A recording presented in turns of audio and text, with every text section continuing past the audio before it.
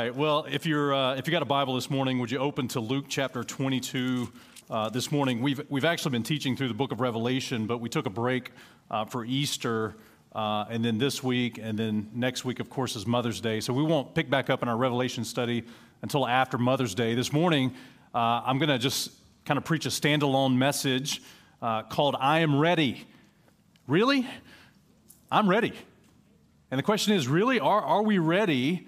As we look at Luke chapter 22, we're going to look at the life of Peter.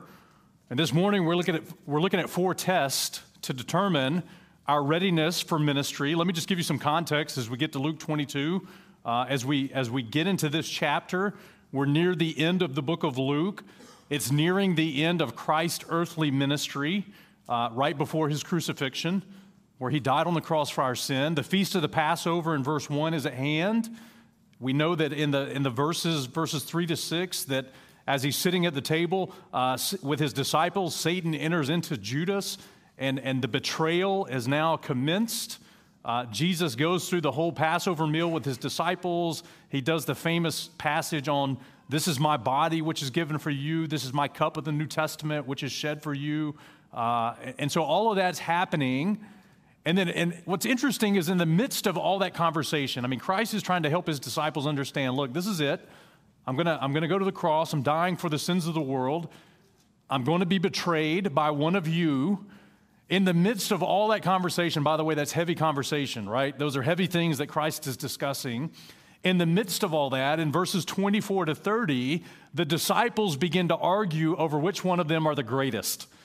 I mean, in Christ's most trying moments leading up to the garden and leading up to the cross, the disciples are arguing over who's the greatest. By the way, Jesus had promised that in his kingdom, those 12 apostles would sit on 12 thrones.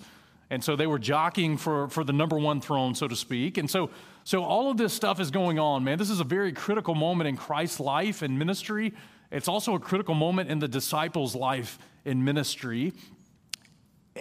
And right out of nowhere, we're going to pick up the passage in verse 31, because right out of nowhere, in the midst of betrayal, in the midst of argument and carnality, in the midst of Christ sharing his heart with these men, he looks over to Peter, verse 31, Luke 22, verse 31, and the Lord said, "Simon, Simon, behold, Satan hath desired to have you, that he may sift you as wheat. But I prayed for thee that thy faith fail not, and when thou art converted, strengthen thy brethren." Verse 33.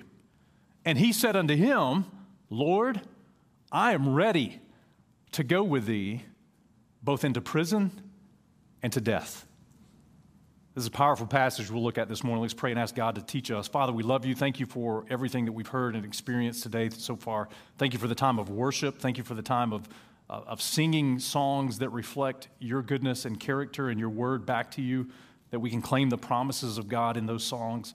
Thank you for Justin and Mandy being here, God. Thank you for their faithfulness to you and to your word and to your ministry. Thank you for their fruit, Lord, that they are investing in and laboring in the field of Zambia, Africa.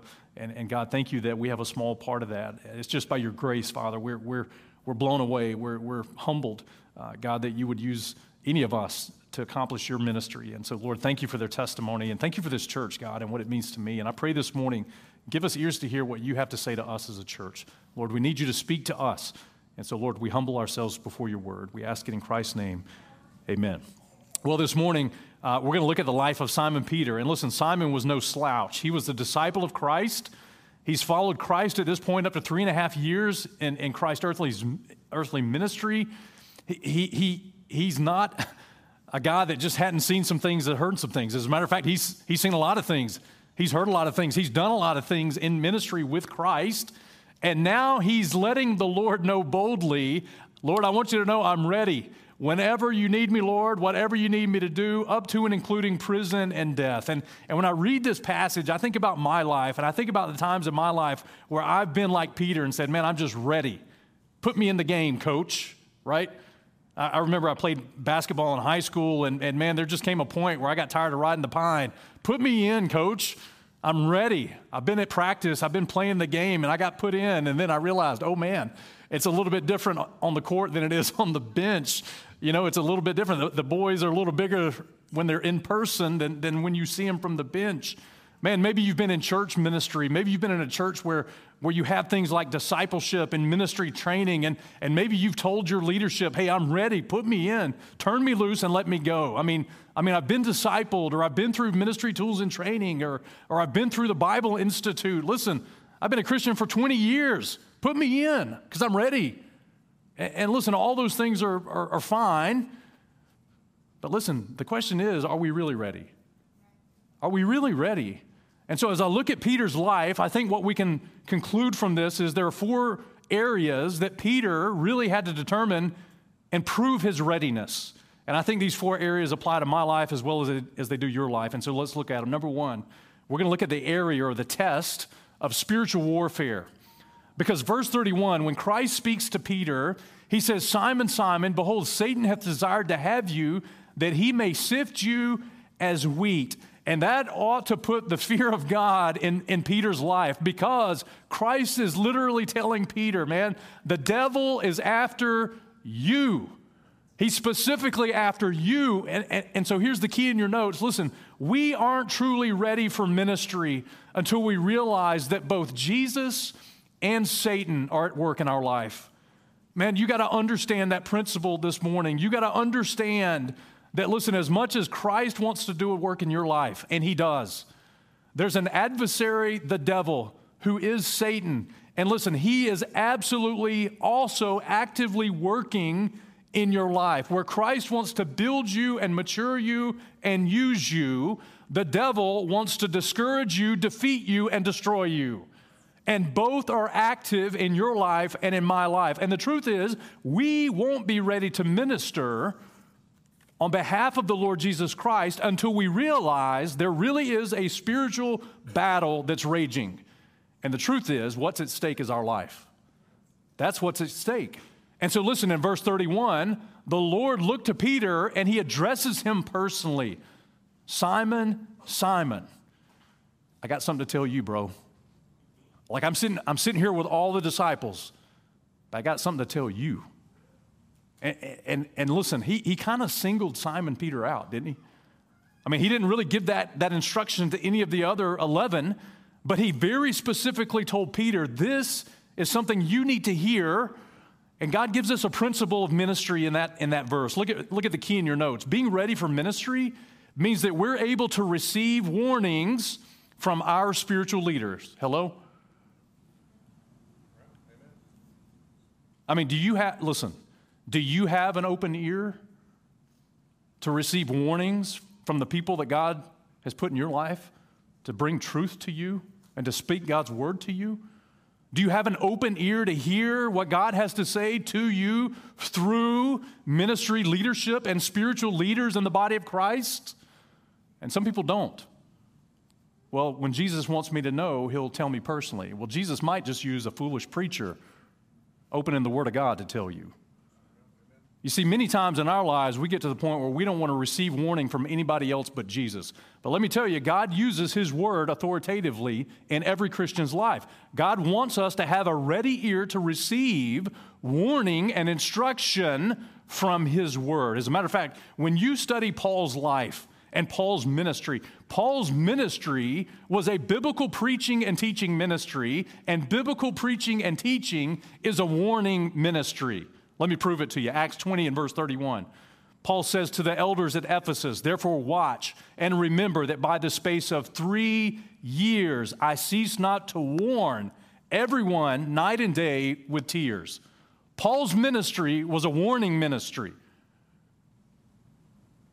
You say, well, I don't like that. Well, if there's danger that someone's trying to illuminate and educate you on from the authority of God's Word, why would you not like that? Because there's a warning. There's danger. Paul, when he addressed the Corinthians in 1 Corinthians chapter 4, verses 14 to 15, he says, I write not these things to shame you, but as my beloved sons, I warn you. And the Corinthians needed an ear to hear warning from their spiritual leader, and their spiritual leader was Paul. Paul established that church. When he addressed the Thessalonians in 1 Thessalonians 5 and verse 14, he says, "Now we exhort you, brethren, warn them that are unruly." And so listen, our readiness to minister has as much to do with our ability to heed warning as it does anything else. In other words, you'll never be a good minister. I'll never be a good minister unless I have an ear to hear what spiritually minded men have to say from God's word to me. You're not going to be a good leader and tell other people what God says if you don't have an open ear to hear what God says through other men, through other leaders. And God calls him by name. Christ calls him Simon, Simon. Listen, that was his old name. That was his old name because in Mark chapter 3 and verse 16, Christ himself gave Simon a new name. It was Christ that called him Peter. He gave him a new name. And so when he's addressing him as Simon, man, he's addressing his old name, his old man, because Jesus is trying to get his attention. And so we know that Jesus warns Simon. And here's what he warned Simon about. Second blank in your notes is this. He warned Simon that Satan desired to sift him. He says, Satan hath desired to have you that he may sift you as wheat. And listen, again, man, I know some of you read the Bible and you may not just pause right there, but can I just tell you that if you heard that from the mouth of Jesus Christ himself about your life, here's two things that I know that means. Number one, Satan knew who Peter was. And that number two, Satan wanted to sift him as wheat. He wanted to destroy him. He wanted to rip the faith that he had in Christ right out of his life. And listen, on one hand, too many times we focus on the Lord working in our lives and we know that Christ is working, but many times we forget we have an adversary that is equally at work in our life. And when Christ says to Peter, listen, he wants to sift you as wheat, that sifting is a separating process. It's a separating process. You see in agricultural times, a farmer would separate the corn of wheat from the chaff. He would keep the grain, which was the good part of the wheat, but he would get rid of the chaff. And the way that he would do that is through a process of turbulence. The harvest of the wheat would happen. He would use an instrument to shake and to sift the wheat. The chaff would fall out, and the good grain of the wheat would fall back into the basket. And Satan was desiring to remove Peter's faith. He was trying to destroy his faith. I mean, listen, wheat, again, agriculturally, wheat would get tossed in the air. The wind would carry away the chaff, but the grain would fall back to the ground or in the sieve, the instrument. And man, that's how the devil attacks us. That's how the devil wants to destroy us. It's a sifting process in our life. And here's the key. What is the devil trying to sift out of Peter's life? He's trying to sift out his faith. He's trying to destroy his faith because that's all any of us have to stand on. I mean, faith cometh by hearing, hearing by the word of God. We'll get to that in just a second. And what he wants to take out of Peter's heart is his belief in the final authority of God's word in his life. And man, that's the same way the devil wants to attack us. That's the same way he absolutely actively is working in our life. Some of you today fail to realize that Christ, number one, wants to save you from your sin. And at that same moment, as Christ wants to save you from your sin, there's an adversary that wants you to continue to reject the gospel of Jesus Christ. And some of you that are saved fail to realize that after you got saved, Christ is still wanting to work in your life. And you've been ignorant to the fact that just as much as Christ wants to work, the devil is absolutely alive and well and an adversary to you. And he's stealing your faith in the finished final word of God to make you absolutely inactive and ineffective as a minister of Jesus Christ. That's what he's doing to Peter. And so what's the solution? Well, Christ, verse 32, prays for Peter. So look at verse 32. He says, "But I prayed for thee that thy faith fail not. And when thou art converted, strengthen the brethren." Okay, Well, listen, here's some encouraging news. Just as much as the devil is active, Christ is still active, and the thing that he does for Peter is praise for him. So there's power in prayer. There's power in prayer. Jesus Christ is our high priest. He makes intercession for us. Hebrews chapter 7, verses 24 to 25 say that Christ, he ever liveth to maketh intercession for us. He is our high priest. And so his prayer for Peter was, it was kind of twofold if you look at it. He had a present prayer for Peter that his faith wouldn't fail. I mean, that was the thing that Satan was trying to sift out of his life.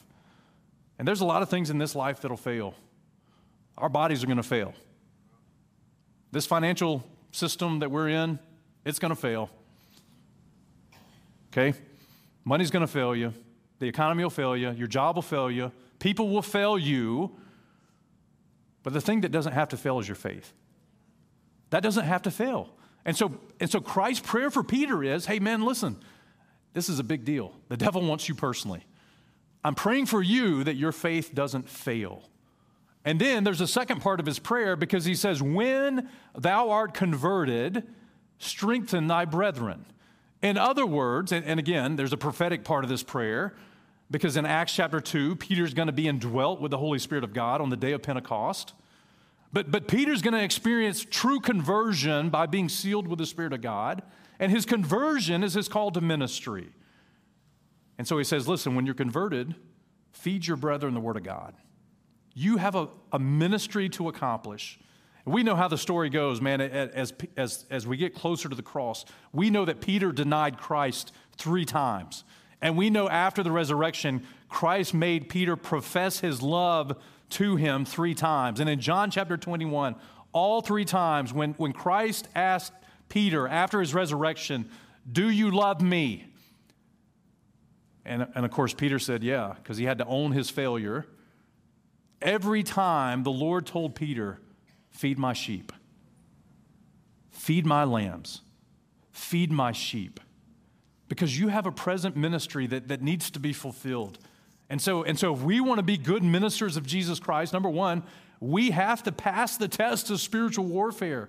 We have to come to Christ as Lord and Savior. We have to realize that after we're saved, there's still a battle for our heart and soul. There's a battle for the authority of God's Word in our life. And the devil wants to destroy your faith. But we need to be encouraged that Christ is our intercessor. Christ is our intercessor. Prayer matters.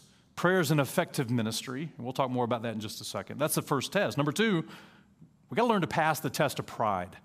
Peter struggled in this area. We struggle in this area. Look at verse 33, Luke 22:33. And he said to him, Lord, I'm ready to go with thee both into prison and to death. And he said, Jesus said, I tell thee, Peter, the cock shall not crow this day before thou shalt thrice deny that thou knowest me. Oh my goodness. I mean, we always read the Bible and we look at Peter, we're like, man, speak first, think second, right? That's usually how it works. And we always criticize him for that. But the truth is, as Christians, many times we do that. We open our mouth first, we blurt it out first, and then we think about, man, that was probably dumb. And we can't catch it. It's already out, right? So in Peter's life, he has a pride problem, and his pride caused him to utter some things that absolutely would not come to pass in his life. Christ says, listen, I'm telling you, Peter. He says, I tell thee, Peter. And so now Jesus is addressing him by his new name, not the old man and the old name, but his new name in Christ, Peter. And can you imagine? I mean, Peter just told Jesus he's ready to go. And Jesus comes back with, actually, no, bro, in less than 24 hours, you're going to deny me 3 times. What? Remember that thing we talked about in the first point, receiving spiritual warning from spiritual leaders? Nobody wants to hear that. Nobody wants to hear, well, hey, man, if you keep going down this road, you're going to mess up. Well, that's what Peter heard from the Lord himself. And so the power of pride in our life is a devastating power. Get this key in your notes. Pride has an immediate effect in our life. I mean, Peter's just vocal about, man, I'm ready to go to prison. I'm ready even to die. Even I'll go to the cross with you, Christ. I'll be with you till the end. Pride cometh before the fall, right? Proverbs 16 and verse 18. Pride goeth before destruction, and a haughty spirit before a fall. And in less than 24 hours, Peter's pride is going to cause him to fall. Now listen, everybody in this room fell in their relationship with Christ, right? Every one of us have fallen. And probably the majority of times that we've fallen is because of our own pride, thinking that we're more than who we think we are, thinking we can do more than what we think we can do. And so Proverbs 24 and verse 16 just tells us that even a just man falls 7 times, but he rises up again. But the wicked shall fall into mischief. And so the point is, there is restoration after a fall, but we need to be warned that, man, pride has an immediate effect, because Christ said to Peter, this day you're going to deny me. In less than 24 hours. I know they didn't have like smart watches back then, Apple Watches, things like that, but when Christ said this day, I'm the kind of guy that would be like, okay, that's 24 hours, man. Oh, when am I going to mess up? When is the opportunity going to arise for me to deny Christ? Man, pride caused him to fall. Number 2, pride is a sign of immaturity. It's a sign of spiritual immaturity. 1 Timothy 3 and verse 6 says that a minister, a bishop, can't be a novice, lest being lifted up with pride, he fall into the condemnation of the devil. You see, novices are prideful. Peter hasn't even made it to Pentecost yet, and he's sure that he's got it all figured out. Don't you like being around those type of people? I mean, listen, the people that have all the answers. Listen, the best experts, by the way, in Christianity, in most churches, or at least in Huntsville, Alabama, are the Christians. The best experts are the people that, number 1, can't show up on Sunday consistently for any amount of time. Number 2, have never served in ministry. Number 3, have never led anyone to Christ. Number 4, have never discipled anyone, have never been consistent in any area of private or public ministry in their life, but they are sure of themselves. You know why? Because they tell you. Well, when they start talking, it's obvious they're immature. Because pride is a sign of immaturity. Number 3, pride is always an issue of the heart. When you cross-reference Luke 22 to Mark 14, same story. Peter said to him, to Christ, although all shall be offended, yet not I. And Jesus said, you tripping, bro. That's in the Greek, if you study that out. Jesus said to him, verily, verily, I say to thee that this day, even in this night, before the cock crow twice, you shall deny me thrice. But Peter, he spake the more vehemently, if I should die with thee, I will not deny thee in any wise. Likewise, also they all said. I mean, listen, you talk about a guy that can't receive spiritual instruction and admonition. When Christ said, listen, tonight you're going to deny me, that would have been Peter's opportunity to receive instruction and repent. Instead, he doubled down. Nope. He spake more vehemently. I'm not going to deny you in any wise. Okay. So when he spake vehemently, what was on the inside came out, because out of the abundance of the heart, the mouth speaketh, Mark chapter 7, verses 21 to 23. Instead of heeding God's warning in his life, Peter doubled down on his arrogance. I'm not saying anybody in this room's ever done that. I'm just saying Peter did it.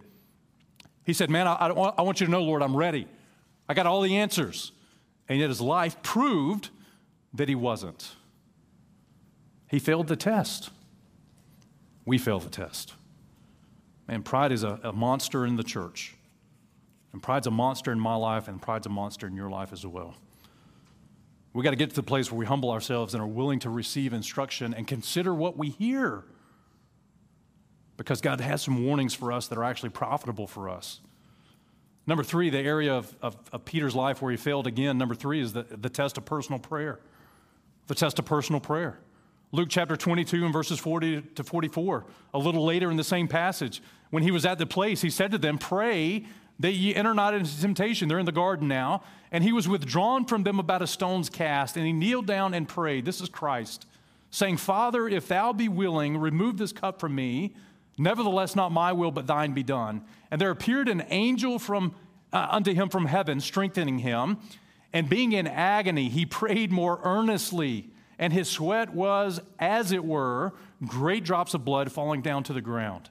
Okay, so listen, can you imagine being Peter? I mean, listen, you've just received the revelation that Satan is desiring to have you and to sift you as wheat. You've doubled down on your prideful statement that you will not deny Christ. Now your master is suffering in the garden. How are you going to respond to that? Would you pray with him, or would you just go take a nap? Well, let me tell you what Peter did. He just fell asleep. Luke 22, verses 45 and 6, it says, when he rose up from prayer, when Christ rose up, he came to his disciples. He found them sleeping for sorrow. And he said to them, why sleep ye? Rise and pray, lest ye enter into temptation. He just heard the news, man, that you're going to deny Christ 3 times. That ought to drove him to prayer. But in sorrow, he just slept. And so what we see in this passage is a clear distinction between the way Christ prayed and the way Peter prayed. Jesus prayed, why Jesus prayed was because he was in agony. He was in a struggle. He was in a spiritual wrestling match. And so because he was in agony, he prayed more earnestly. And that's also how he prayed. Jesus prayed earnestly. It was intently, without ceasing. Peter missed the opportunity for the most powerful thing that was available to him, the power of prayer. And so get this in your notes. Prayer is a privilege, and it's powerful. And I don't think we, in the 21st century, really understand that. Man, we'll do a lot of things in the name of Christ. We'll do a lot of things in church, but man, when it comes to prayer, we miss the privilege and the power. You know, in Acts chapter 12, later in Peter's life, when Peter was in prison, in Acts chapter 12 and verse 5, it says, Peter was kept in prison, but prayer was made without ceasing of the church unto God for him. You see, prayer has the power to open prison doors, break chains, and give us a peace that passes all understanding. So why is it so underutilized by God's children? The least attended service of any church at any time is a prayer meeting. Statistically true. But prayer is what Peter needed. Jesus had prayed for him, but the truth is that Peter needed to pray for himself. And he missed the opportunity. Here's another key in your notes. Look, the more we struggle, the more struggle we experience, the more time in prayer we should spend. Maybe God has your present predicament to drive you to your knees in prayer. James chapter 5 and verse 17 says, Elias was a man subject to like passions as we are, and he prayed earnestly that it might not rain. Listen, and it rained not on the earth by the space of 3 years and 6 months. I mean, Elijah is just a homeboy like the rest of us. He experienced like passions. He lived in a time where there was a wicked ruler named King Ahab. There was a false religious system ensnaring and entrapping everyone named Baal, led by Jezebel, which was nothing more than Babylonianism. And listen, only a remnant of true worshipers existed. And yet Elijah prayed.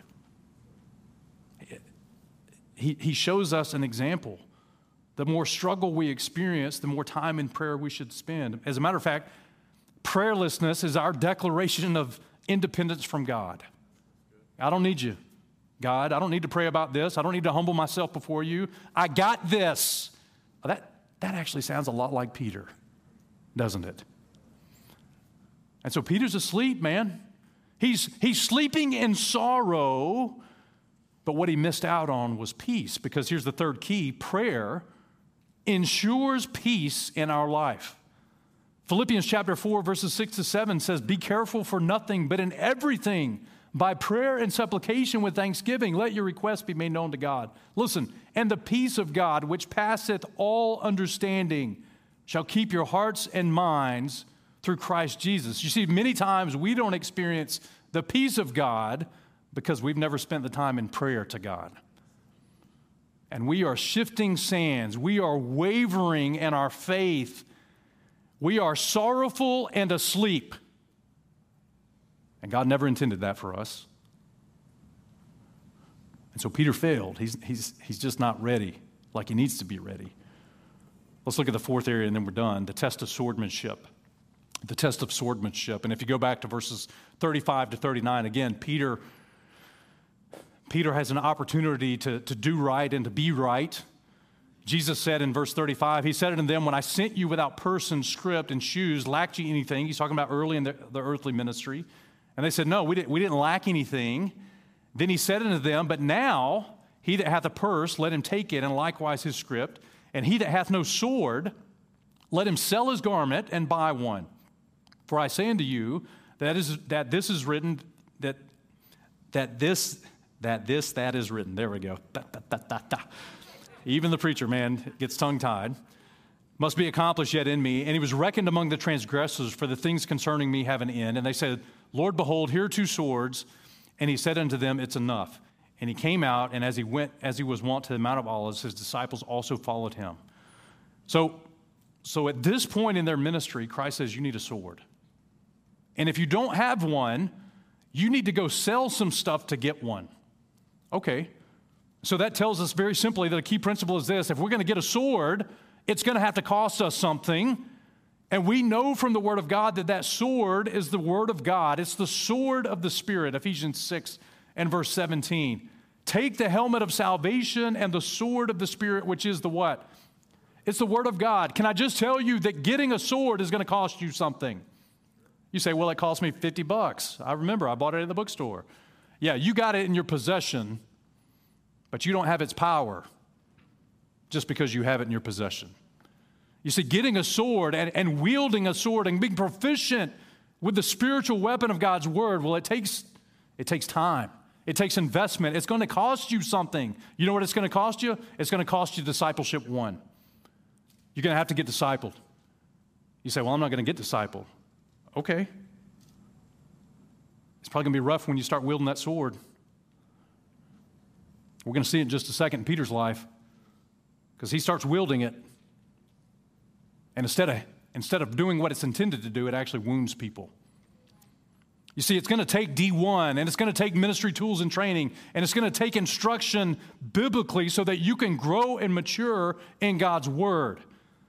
Peter owns a sword, but he doesn't know how to wield the sword. Luke 22 and verse 47, while he yet spake, behold, a multitude, and he that was called Judas, one of the 12, went before them and drew near to Jesus to kiss him. And Jesus said to him, Judas, betrayest thou the Son of Man with a kiss? And they which were about him saw that they would follow. They said to him, Lord, shall we smite with the sword? Is now the time to do it?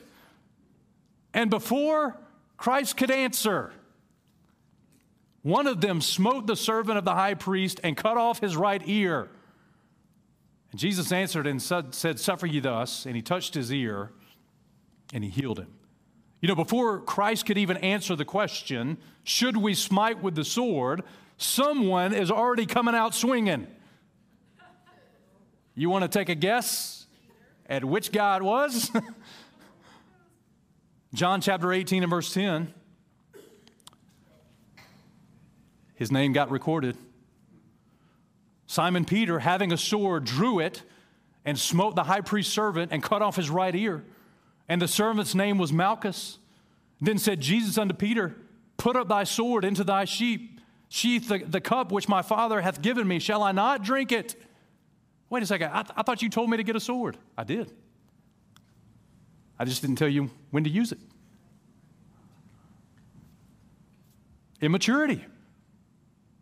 Carnality. Pride. I'm ready. I don't know if you are. You see, in Peter's life, he was focusing on what many times we focus on. He was focusing on the wrong battle. He was focusing on the wrong battle. He was focusing on a physical battle instead of a spiritual battle. In other words, we would say it like this at this church: he was focused on the kingdom of heaven rather than the kingdom of God. Matthew 11 and verse 12 says that the kingdom of heaven suffers violence, and the violent take it by force. And the physical kingdom is the kingdom of heaven. Peter's ready to use force instead of submitting to suffering with his Lord and Savior. Where's the guy that was willing to die 20 verses earlier? That guy's already left. Now you got a guy with a sword that doesn't know how to use it. And what's he doing? He's chopping people up. Let me tell you the problem with Peter, and it's the same problem with many Christians. When we go to use the sword of God's word, the tendency is many times to aim for the head instead of aiming for the heart. You know, Peter's swing was aimed at the head.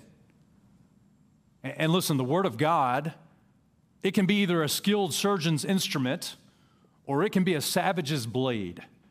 You see, the Word of God can cause harm or it can cause hearing. And if it causes hearing, it can bring about healing. But man, Peter cut off his ear. Now you think about that illustration for just a second. What do you hear with? Okay, apparently all your ears got cut off. What do you hear with? You hear with your ear. And the very thing that God intended for you to hear His word with got cut off by a carnal, prideful, immature, undisciplined, undiscipled, arrogant disciple of Christ. You see, there's a lot of people like Malchus walking around because prideful people like Peter failed to realize the spiritual battle, and in their pride and arrogance and laziness in prayer, by the way, they start swinging their sword. And what they do is they hurt people. And by the way, if you're a Malchus and you're in the room and somebody's ill-handled the sword of God's word in your life, can I give you hope? Luke 22 and verse 51. Jesus answered and said, "Suffer ye thus far?" And he touched his ear and he healed him. You see, there's some Malchuses probably in the room that some good old independent Baptist swung a sword at and left you chopped up.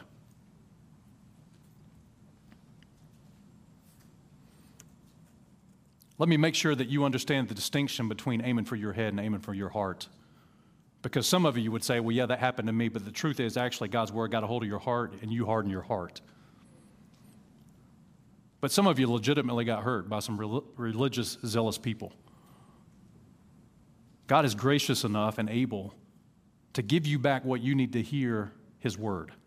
He's able to restore your ear so that you can once again hear the word of God. Romans 10 and verse 17 says that faith cometh by hearing, and hearing by the word of God.